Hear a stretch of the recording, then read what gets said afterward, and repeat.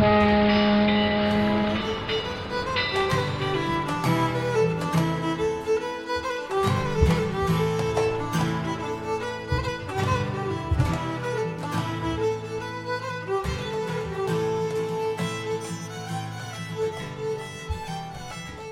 right, welcome to another episode of Titanic Minute, your daily podcast where we discuss the movie Titanic minute by minute. I'm joined, as always, by my good friends Joe and Duff. Hey. I gotta have me more boats and hoes. Boats and hoes. Boats You know, and did hoes. did I introduce myself? No one cares who you are. I'm Rob. Hi, Robin. In this minute, we're talking about minute Can 31. we call you Robin? No, do not call me Robin. Duff, what do you think about this? Guys. Well, that he got mad about it means we're going to call him Robin. Did you get called Robin when you were a little kid? No, the fact is I'm no one sidekick.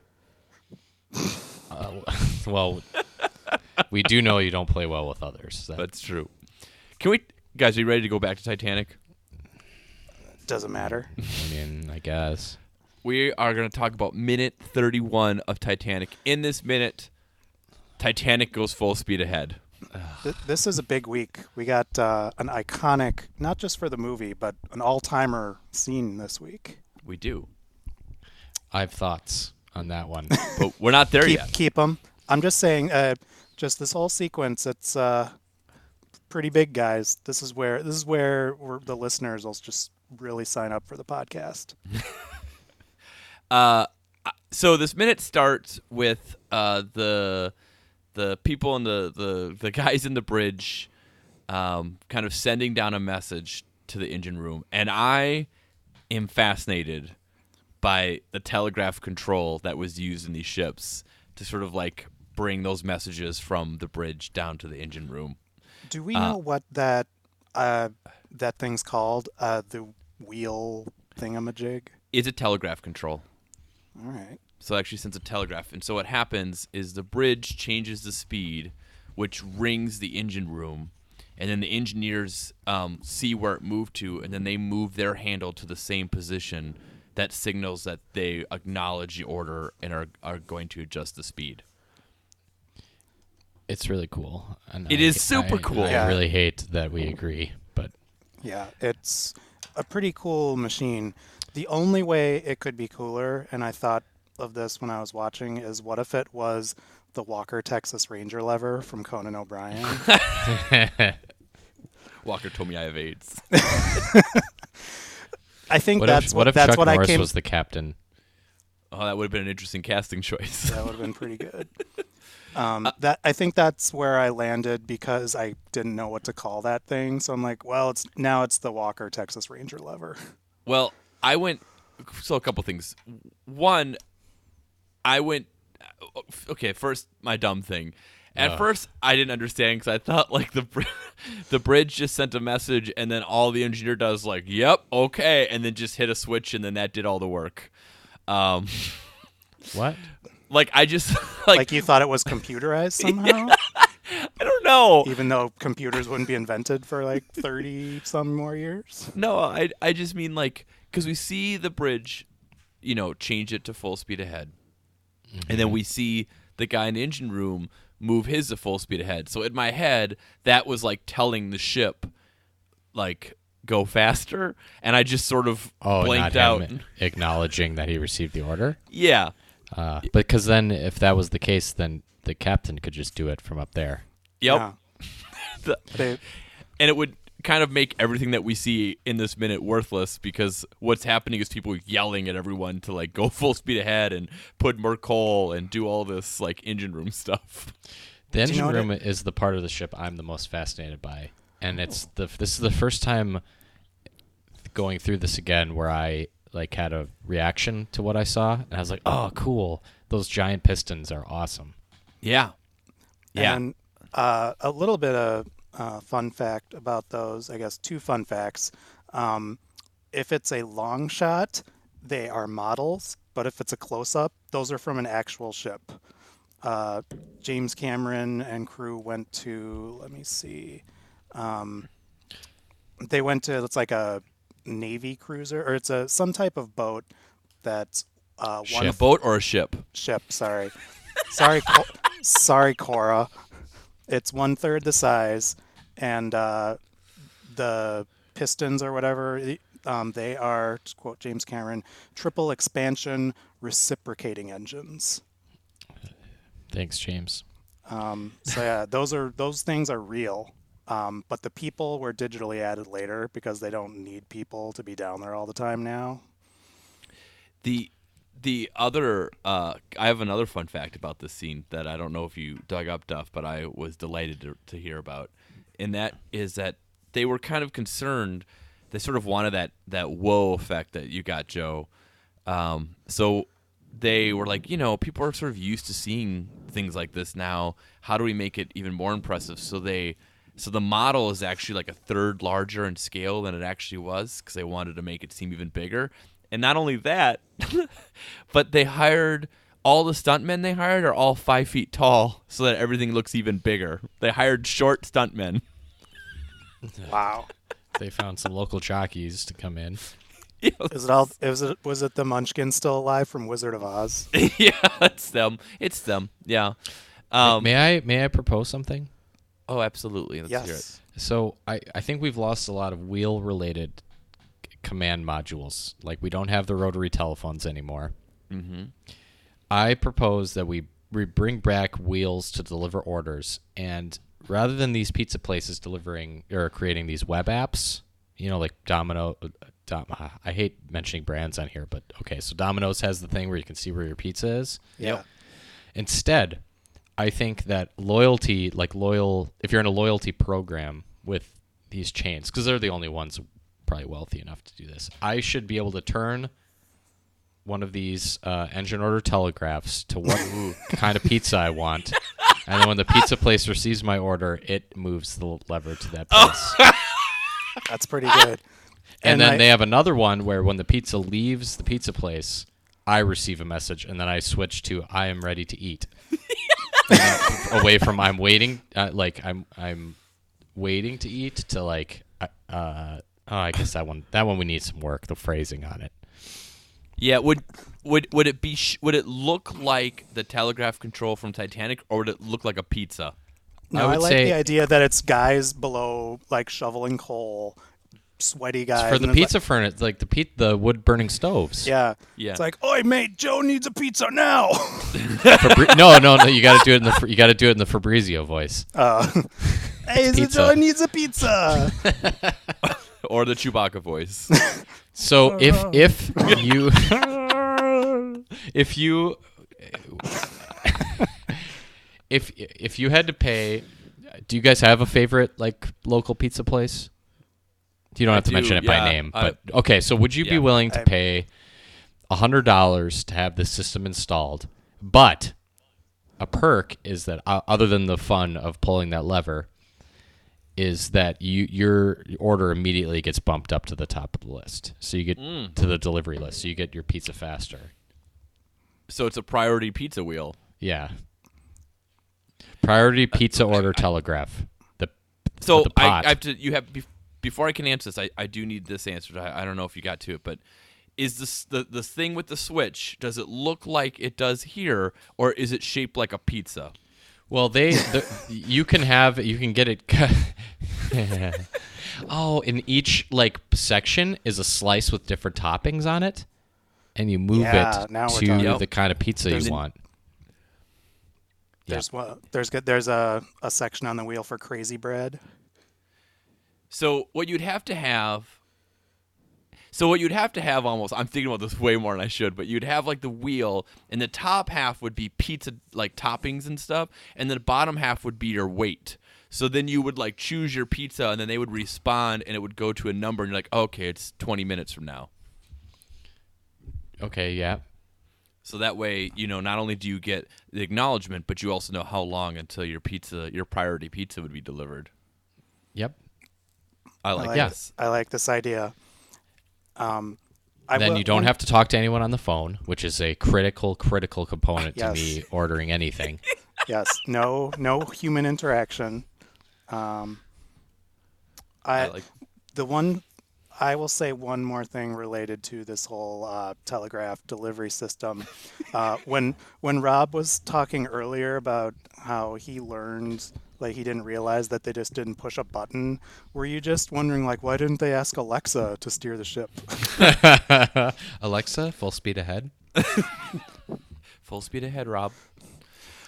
Siri, are there icebergs? When it comes to like heating and cooling things, when it comes to heating and cooling things, I have no idea how they work. So I have my house uses radiant heat, and like whenever we have like any issues with our boiler, I look at it and it might as well be this engine room scene. Like I just have no clue. I have no idea. I assume there's probably just little gnomes that look like those guys inside of it that heat our house. Heat rises, and that's Yep. about as much as I know. Well, what you do in a pinch, if your boiler goes out, you can just build a fire underneath the boiler, and that wood fire will heat your water until a repairman can get there. That seems like a poor idea. Why? I don't think our listeners should try this. No, Heat rises. Yeah, heat rises. Okay, you're right. We also see the propellers underwater once the engine room gets everything going, and apparently that is one of the few all-digital shots in the movie. Oh, I thought it was James Cameron's bathtub. Do you think his bathtub is like Francis's bathtub in Pee-wee's Big Adventure? And it just filled with big replicas of boats that he swims around and plays with? And he wears like a captain's hat when he takes a bath. Yeah. I think he's taken a vow that he'll only bathe in the salt water of the ocean. Or Do you think he's James bathed by lasers. Jack and Fabrizio run to the front of the ship. Really lacks security on that ship. Right. So I didn't know if you want to talk about that today or tomorrow. Well, I just should we thought go about this it because this is a Neil deGrasse Tyson like take. I don't know. So should we go Tyson Tuesdays when we talk about things that couldn't happen? All right, I like this. Let's wait for Tyson Tuesday. Yeah. I one more thing about the special effects is my last note, I guess, unless you want me to really dig into about the even more about the telegraph control. But so one of the special effects guys, I should have probably caught his name, talked about that James Cameron mentioned to him the way you do special effects is you never do the same trick twice. So back to Duff's point about how there was like, you have some CG stuff, but you have models, and then you also have cutting to like actual pistons and stuff going, that if you keep mixing it up like that with different techniques, then people don't notice what's fake and what isn't as quickly, which I think is pretty basic advice, but also very good advice. And I think this is why we're sort of seeing in movies now like a mix of digital and practical effects, because it does make a big difference to help us suspend belief. And there is when you started talking, I was going to make a joke about how it's like The Prestige, but to a certain extent, if you're making these effects in movies, it is kind of like being a magician, in that you have to make people, have suspension of disbelief, and you have to mix it up while you're actually pulling the con or whatever it is, the illusion. Yeah, I agree. That's all I have for this minute. I know that we have Google Group Monday, but I want to see if either of you guys have anything else to say about minute 31. I used to be very into like movie scores back in the day, and I'm not sure if you're aware or not, but James Horner kind of has a reputation of ripping himself off and he does. some of his stuff. And I was just during this scene, a lot of them using like, this sounds exactly like Star Trek 2. And it really just kind of drove home what's kind of been I've seen on certain, like if you go soundtrack sites and whatnot, that James Horner's really, really good when he's not ripping himself off, or was. R.I.P. James Horner. He's on the cast and crew commentary, and he mentioned that once he was given this project and had like I don't know, I mean, I guess he had seen the movie or however that works in the order that you do the score. But What? He went back and he said he's... Are you suggesting that they write the score and then watch the movie? No, I'm not. I think you were. Let me restart. All right. James Horner had watched the movie and then he went back to write the score, And Then he went said- back to the Titanic, but he wasn't ready. He said he spent only about 25 minutes, and he had all the major themes in the movie like written out, which is crazy. I think that's about how long it took James Cameron to write the script, too. I think James Horner's 25 minutes were more productive in a way. Yeah. Duff. It's Yeah. Google Group Monday. It Yeah, is. Let's go back in time. Let's go Going back. back in time. Today we'll go back to September of '99, and Mr. Simon Jones had a post. The first part is not really what I'm focusing on, but I'll just read the whole thing. It's short. He says, "I have just 2 criticisms of this superb film. 1, 3 or 4 lines that are cringe-makingly clumsy, cliched, and out of place. 2 examples that spring to mind. Look at his use of color, isn't it great?" So that's the Picasso thing. And we'll want to be ready, won't we? And why can't I think of where that's from in the movie? We'll want to be ready, won't we? We're going to have to... Joe, can you put that on your chalkboard? So, Yep, writing it down. all right. So, yeah, I didn't know that either. Now, the second part, and I think Joe will have an opinion on this, is Me? he says, I have just 2... So he has 2 criticisms. One was just a couple of lines that are clumsy. Just a couple. And then his second part is that he does not like a pervasive and depressing anti-English bias in the characterization. This may be de rigueur among the self-loathing Saxons of Hollywood, but it's also spiteful and unnecessary, and it doesn't go unnoticed. That, I think, is literally the first time in my life I've ever heard someone claim anti-British bias. I just First of all, when you colonize like half the world, you lose the right to be a victim in all circumstances. So there's fair. one. There's opinion number 1, and I'll have more. I just like the term self-loathing Saxons of Hollywood. I like what a weird thing to be offended by. Well, what have we seen so far? Thus far, nothing. We'll get more into it in this I've week, seen- actually. To be fair, there's plenty of other cultures that can be much more rightly offended based on what we've seen so far. Yeah. Absolutely. Like, it's a me, Fabrizio. Yeah, Do, do, then do, the do, do, Swedes.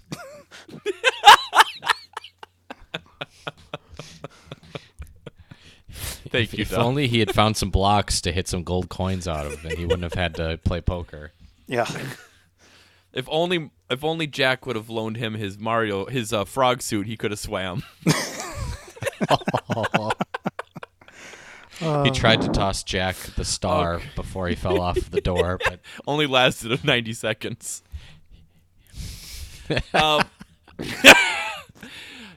My only plug before we end the minute is to our listeners to go to TitanicMinute.com and sign up for Sinking Feelings so you can figure out what we're talking about and our references to Mario suits. We'll be back tomorrow with minute 32.